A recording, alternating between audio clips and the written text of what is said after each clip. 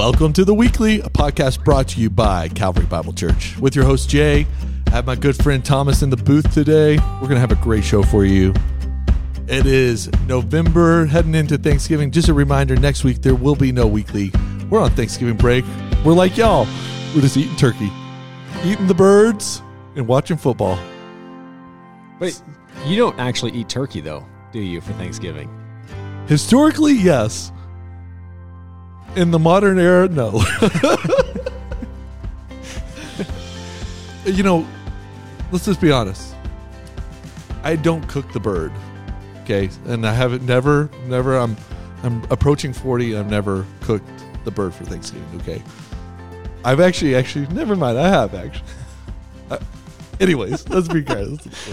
So do you feel like you should have cooked the bird at some point? My sister-in-law, who historically is now the head of Thanksgiving dinner year in and year out. She's the Pope. Yeah. She decrees all the laws for Thanksgiving Day.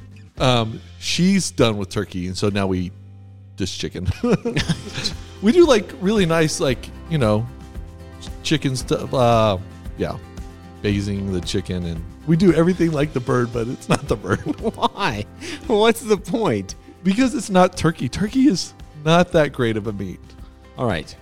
I would like to offer. Unless it's smoked by someone in Texas overnight, then turkey is the best. That's my declaration. I will eat turkey if it's smoked from a Texan in Texas on Thanksgiving. Oh my gosh. What if I offered to make you a bird? And then you bring your Thanksgiving chicken over to my house. Well, I'm not cooking the chicken. So just whatever it is, it's leftovers. Yeah. And then we do like a taste test. Yeah. I would be, I mean, I've eaten your cooking before, so I'm sure it's fantastic. I'm just wondering, like, if the problem is not the turkey, it's just it's been a lack of. No, my sister-in-law is a great cook, like a really good, and my brother-in-law really is sort of the man behind the scenes there, but they're great cooks. So we have great food. Yeah. We have like fantastic food. Yeah. You know, all right. It might have, there's another story here. I mean, this is the Weekly, so I might as well just confessional. Do tell. Years ago, she would make the turkey, and then I would bring over steak, and I would turn on the grill with like 30 minutes out before, which is absolutely rude, and I've apologized over the years. Did you know it was rude when you were doing it? No, I was young and dumb, my friend. I had no wisdom in me yet. Yeah. But she might have said, you know, it's not worth the fight anymore. I don't know. I like steak on Thanksgiving. It's the cheapest day of the year to eat steak. I like steak all the time. I'll take it anytime. All right, so what is the thing that is on the Thanksgiving table that you're like, hard pass? We want to hear from you here at Calvary, so write us at theweekly@calvarybible.com. What's your favorite dish on the Thanksgiving table? Mine is probably mashed potatoes. All right. Yeah. That's a good staple. Yeah. Mashed potatoes and rolls, you know, like just carbs. I'm a carb guy. I love my carbs. Empty carbs. Complex carbs. I love carbs. That's my love language. Okay, what about you? What's your favorite thing on the Thanksgiving table? I'll take anything. I won't pass up anything. Yeah. Yeah. I won't pass up anything either. If there's a fruitcake, down. Jello mold, pass it. I'll take seconds. Cranberry coming out of the can. Absolutely. Yeah, totally. I'll take that all day. Gosh, yeah. Beets. Yeah, beets. I'll do beets. Yep. You know, I also like stuffing. Stuffing's awesome. Mm-hmm. Stuffing with turkey in it is even better. Stuffing with a bread roll and mashed potatoes. Yeah, no doubt. No doubt. All right. Hey, what's happening here at Calvary? You want to check out calvarybible.com. There's a lot of great plans. There's a lot of great things happening this Christmas season as we turn the corner from Thanksgiving into Christmas. That's when we will be recording next, the Weekly as well. But there's a lot of things happening here at Calvary. You want to go to calvarybible.com, find out when your service times are happening on each of your campuses, as well as we have the ladies' brunch happening. We have a great family-friendly Christmas pageant production happening on the Erie campus, as well as we have campfires and carols happening on the campuses. So you want to don't miss this Christmas season. Get connected, stay plugged in. do not neglect meeting together. That's right, Thomas, right? Chapter 10 of Hebrews. That's right. That's what we were talking about on Sunday. Yeah. And so Calvary Christmas, it's one of the best seasons at Calvary, one of the most faith-filled seasons that I just love here at Calvary. And going into my actually 6th Calvary Christmas, I'm excited once again for just another great season. All right. All right, buddy. CalvaryBible.com, man. Or the Church Center app. I love the Church Center app. Have you been using the Church Center app? I have it on my phone. Yeah. Yeah. I like it a lot. Prayer requests, online giving. You can find the weekly there. So some people might be listening through the Church Center app. Sweet. I know. But you can also find other messages. You know, I think it's useful sometimes when you listen to a sermon here at Calvary and you're like, oh, I have a lot of questions, to maybe go to another campus and listen to sort of their take over that text too. I think that's sort of helpful. Not every week. I wouldn't say don't listen to all of them. You don't need to. There's so much faithful gospel center preaching here at Calvary. I'm just saying that if you're wrestling with a section or a text or a sermon, that might be another way to hit up, see what God's doing in your life. I like how Calvary has structured ourselves with campus pastors, so live teaching on all the campuses, local leadership, and then we're preaching the same text, we're kind of on the same rhythm, but each pastor brings their own flavor, like they cook their own meal and bring it. So I think you're right on. If you're ever in Erie and you're like, man, that was confusing, I should probably grab Tom or Zach, hear what they had to say. Yeah, and this work happened years ago to just a really faithful young man who digitized our archive of all our sermons here at Calvary. So you can actually, if you're interested in studying a book, you want to go to CalvaryBible.com, the sermons, archives, and maybe more than likely we've preached over certain texts in that book at least, or the whole book itself. That's another great way to resource yourself to deepen your understanding of God's word, God's life. And there was a faithful young man who listened to all those sermons, tagged them digitally so that could happen for you. And it's a great resource. I find it super helpful. Thanks, Beck. Yeah, that's great. Okay, let's jump into Hebrews 10. This is a great, I keep saying great today. Maybe it's because I know that food and football are happening next week. Yeah. So I'm energized. But Hebrews 10, we sort of turned this corner. We talked about it a little bit last week with John into these like deep truths of God, these theological things about who Jesus was from probably chapter 4 on to about 9. And now we're turning the corner into some really practical life application. And we're making our way out of this grounding of who Jesus is and who his character continues to encourage us and remind us of our faithfulness to God and how he's sustaining us. So Hebrews 10, it has one of the most famous passages in all of Hebrews in it, right? Would you say that would be it? Do not neglect. Yeah, I would, probably most well-known. Well-known. Yeah, more known. But it also has some unique things in it. And one of the things that caught my attention when I was reading this, and I'm really curious, Thomas, it says the Holy Spirit says or testifies, and it's in verse 15, I think, is when I caught it the first time, and it happens in 17, then it happens further on. How interesting is it that, like, the whole scope of the Trinity is talked about when it's the Bible being written? Yeah. So if you don't know, the word Trinity or triune God is never mentioned in the Bible. Trinity meaning three. That's helpful. One God in three persons. And so we have a theology of Trinity. We have a Trinitarian theology of God, the Godhead. And it's just alluded to in Scripture in various places. And you're right, like verse 15, the Holy Spirit also bears witness to us for after saying, and then he takes an Old Testament passage here.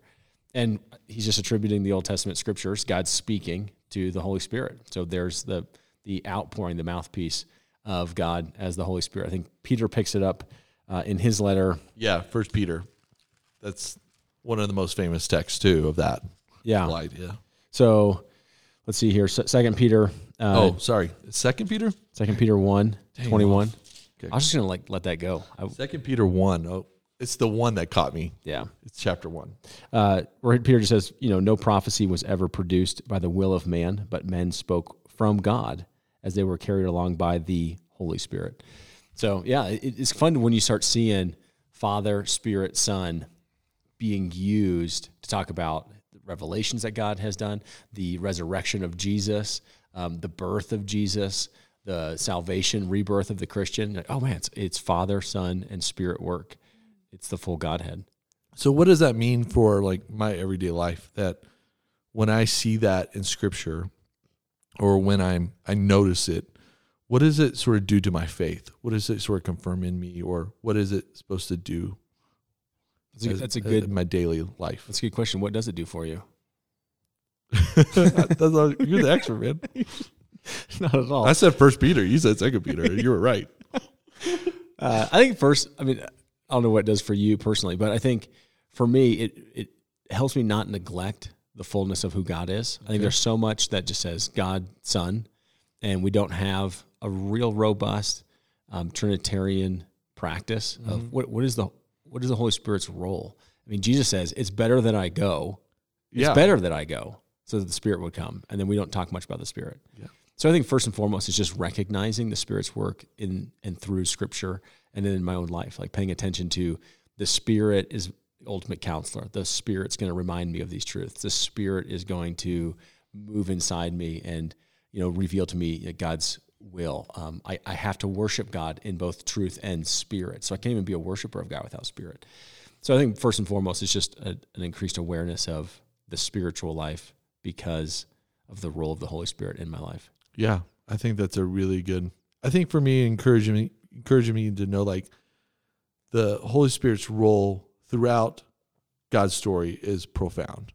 But it also reminds me, like you're saying, that Holy Spirit, the same Holy Spirit that raised Jesus from the dead, the same Spirit is alive in me. And that it gives me a weight of like, maybe that I'm actually, my identity's different than I thought it would be because I actually do have the Holy Spirit.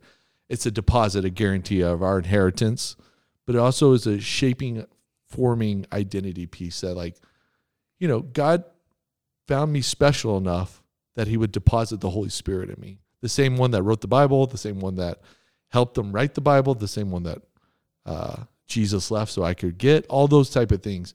It shows me my value maybe in some ways that sometimes we don't think about. Yeah, I think another way it does for me, and we'll see it this week as we unpack chapter 11, is it places me in God's eternal story. Yeah. So from beginning to end is Father, Son, Spirit, right? So first pages of Genesis, God creates, Spirit's over the water, by his word, Jesus, he speaks. That's the same God that I'm meeting with and speaking with today. Mm-hmm. And how awesome is that to think the one that spoke with Moses is the one I speak with today. Mm-hmm. The Spirit that came upon David is the same Spirit that is indwelling me. And so it just puts me into the story of God. Yeah. In my life group, this came up, and we made the point of like, how interesting, especially with the book of Hebrews, is that you see like how amazingly defined our faith is after the cross, the resurrection, the New Testament writings, and like all this stuff that we've seen or we inherited, and then knowing that like Moses and Abraham and David and Solomon didn't get to see all the completions of what we get to see here in the New Testament and understand in our faith over 2,000 years of this living out. I think that's really, really a fascinating idea of like, we are so privileged to inherit such a deep faith and a rich faith that's fleshed out in so much detail. Does that make sense? Yeah, I think that's why in chapter 10 here, there's 5 kind of warnings in Hebrews about not falling away, not going back to the sacrificial system of Judaism, and not forsaking Jesus Christ. Mm-hmm. And here in chapter 10, that warning is amplified in the example of, hey, look at those who turned away from the law of Moses, who set aside the law of Moses. It's a reference back to the wilderness wanderings where they said, okay, there's a group of people that said, we're done with God. Let's go. We're going to go find ourselves new gods. After having seen God's deliverance and God's provision and God's protection, they say we reject God and we're going to go find new gods. And the result of that was they were put to death. And then, here in Hebrews says, how much greater is the consequence going to be for those who have trampled on all those things you just talked about, the benefits that they were all looking for that we're living out of.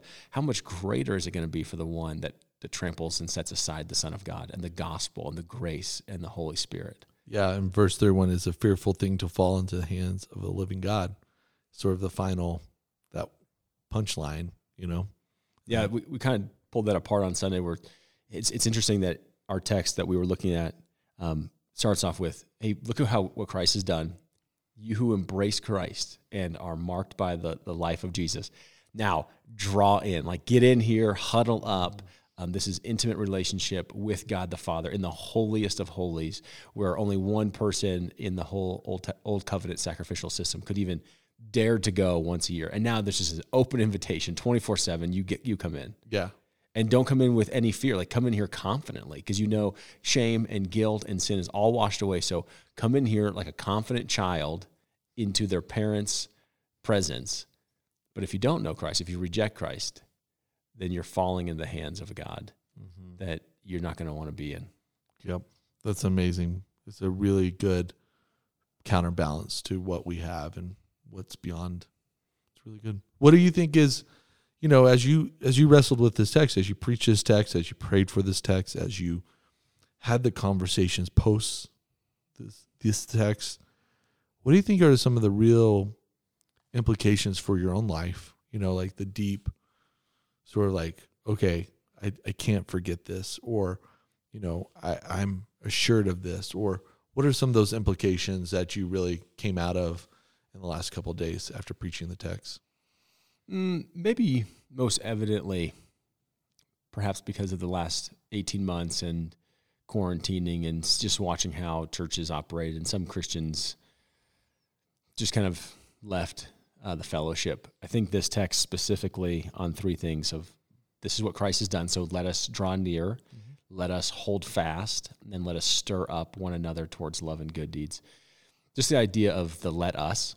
So it's not about you individually. It's corporately we do these things. So, man, look at God has sanctified a group of people. He's purified a group of people. Now let us as a group of people draw near. And so don't forsake the gathering.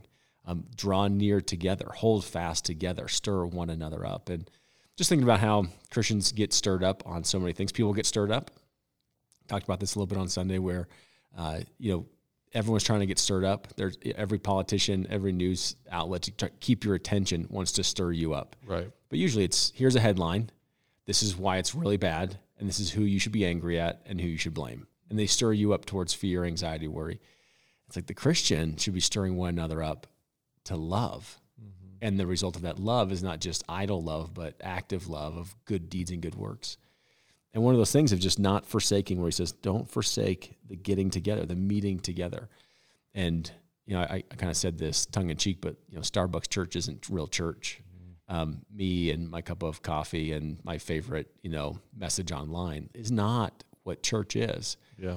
And it's hard right now because we're trying to keep people safe, and we're trying to, limit exposures to people, and you're trying to process how to do that best. People have underlying conditions, and so they need to be home. And so we're trying to create the best ministries for those who are, homebound right now to feel connected to the body. So can we use some tools online to do that? But we don't want anyone to be an isolated Christian.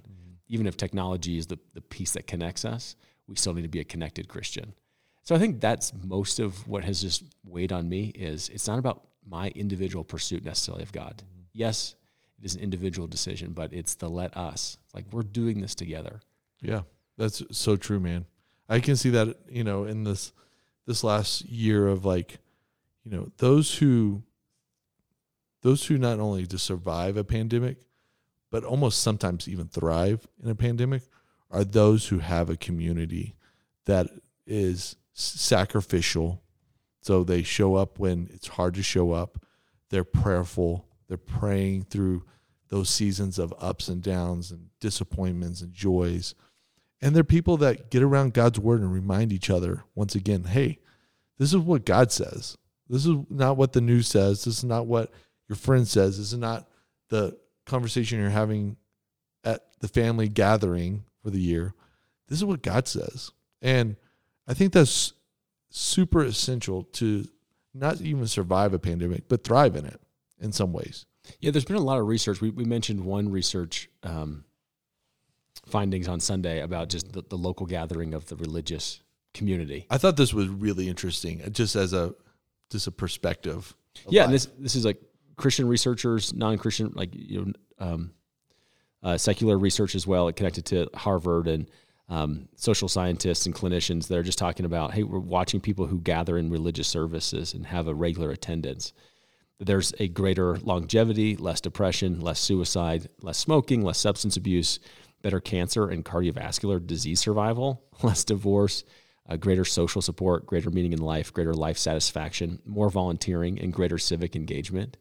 And then specifically, it was talking about those who are in the medical field and how they just have this incredible resilience to work with people on the front lines, as opposed to those who don't attend religious services. And that's just peripheral benefits, right? We're not even talking about the core spiritual strengthening, the inner man. We're talking about just physical health and peripheral benefits of your life. Yeah, because, I mean, we worship a living God who is about life. So obviously, the peripheral benefits would be life and cardiovascular. Yeah. Life and, civic engagement and life and all these things that make us human beings, I think it's really cool. So there's more research coming out talking about just as Christians have felt probably across the board as isolated, alone as the world at large. But after the pandemic, the Christian is the one that's feeling very much far more engaged and supported and known than the world that has not gathered around, they would say, a religious service. Right. We would say around Christ. Yeah. So I think just that is a challenge. Even if it is challenging, we need to be together in some way. And we said this on Sunday too. Like, it's so wonderful to have the large corporate gathering on the weekend. I love it. Like, just to have a big, huge room filled with lots of people. But it doesn't substitute for us also gathering in smaller groups, in groups that know how my marriage is doing, know what my struggles are calling me out because they know the habits that I can fall back into. They know my prayer requests. They know my hopes, my dreams, all of that stuff, to be known somewhere. And so, yes, the Sunday service, the corporate worship is beautiful, but also to be known in a smaller community, whether that life groups, men's groups, women's groups, where you actually share, like, this is how God is working in my life right now. This is my struggle. These are my doubts. These are the questions that I have. And to pray with people. It's just important to be known somewhere. Yeah, man. I'm the community life guy. I'm like, let's record this and ship it out to everyone. Everyone get in the life group, get in a Bible study, get in a men's group, find your community. And we have online communities too. Yeah. So that's the bet. Like, if you are at home and you've been listening to this, or you're listening to this from somewhere where you can't attend a physical campus, know that our online service has an online community. So you can actually grab that live on Sunday mornings, chat back and forth, and get put into an online community where you are known. Right. That's right, man. That's so good. Okay. One of the things I saw in this text, and you mentioned a little bit, is faith, hope, and love. How do you think the writer of Hebrews, you think they were influenced by Paul's sort of theology of faith, hope, and love? Did you see any connections there? Or, sometimes we attribute the writing of Hebrews to Paul. I think just from a J. Ewing perspective, that's a little doubtful based upon language, Greek. But I could see why you could say that. But, do you think this is just a new first century thing, or is this a very Pauline type of idea? Well, from your reflections. If you don't go with Paul being the author, right, which historical Christianity says Paul's the author, but modern scholarship says we have some question marks. I'm in the wrong stream, I guess. No, I don't think Paul wrote it either. But so your two next candidates, and probably anyone you would say is well-versed, not only in their scriptures, but also in Pauline theology. Like, they're probably good buds with Paul. Yeah. So the best two candidates for this is probably Barnabas or Apollos. The benefit of Apollos being the author in this one, just to throw this out there. Yeah. We haven't talked about authorship. Yeah. Yeah. So this is good. Comes kind of from a priestly line. And what's the majority of Hebrews about? Yeah, priests. Yeah, priests and stuff. That's a good. So that's super interesting. You get a really well-educated, scholarly person there who rubs shoulders a lot with Paul, probably picked up a lot from Paul, and kind of has that background bend. That could be it. Maybe not. Yeah. But, whether it's Pauline or just New Testament, faith, hope, and love, that is the trifecta of Christian faith, isn't it? Yeah. The things that we talk about all the time is faith, hope, and love, faith, hope, and love. And the greatest of these is love. Because in some respects, faith and hope will go. When we see Christ face to face, I won't necessarily need to have faith. And my hopes will be realized. So what will endure forever is love. And so I think that's why we're always encouraged to spur one another up, stir them up, encourage them towards love. That leads to good works. And good works is just that banner for all kinds of good activity. Yeah. Activity of reconciliation, generosity, forgiveness, all of that. Yeah. And it's a great reminder as we go into maybe gathering with our families for the first time in 18, 19 months that we've got to move in love. I got to love y'all. You're my family. But wouldn't that be cool is just to think if everyone in our community who knew a Christian that came to Calvary, let's just say a Christian that attended a local church and said, man, those Christians are always stirred up to love.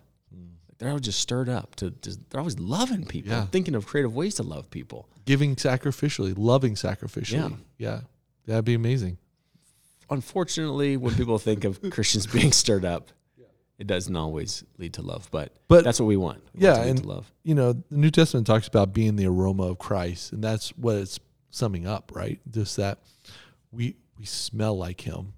We just ooze him out in what we do. And I think that's a great reminder for us, all of us, as we get ready for Thanksgiving and as we get ready for the holiday season, as we get ready in our just daily life, that we're here, put on planet Earth, in response to being loved, we need to love others. I think that's really foundational to how we should pray, how should we live, how we should think about today and tomorrow. Yeah, and I don't think it's possible to do it outside of the inner working of the Holy Spirit, right? Right, and the community spurring you on. I was going to say, so if you take anything away from Sunday or from this week's podcast, it's, okay, these are three things that I do, therefore, in light of all the theological weight of what Christ has accomplished, therefore I draw in. I just get as near to God as possible. And then I hold fast. I hold on to that conviction, and then I'm stirring up other people to love and good deeds. So that's what I do in response of Christ's great work. And we do it together. I'm not going to do it alone. I'm glad I'm doing it with you. It's fun, Absolutely. Man. Super fun. Hey, Calvary, we're so thankful you jumped in this conversation this week. Like always, if you want some clarity on what we said, you're like, yeah, we're really unclear here, you need to go to theweekly@calvarybible.com. Reach out to us. We'd love to answer your questions. If you see strange things in your Bible text that you're like, I do not understand this, hit us up. We would love to talk about them on this podcast at theweekly@calvarybible.com. Also, we hope you have a great Thanksgiving break. We're praying for you, praying that you would move in love, that you would respond in love, and that we would be a people that gather so that we will not forget these great realities of who we are. All right, Thomas, we're out, right? Happy Thanksgiving. See you for Christmas.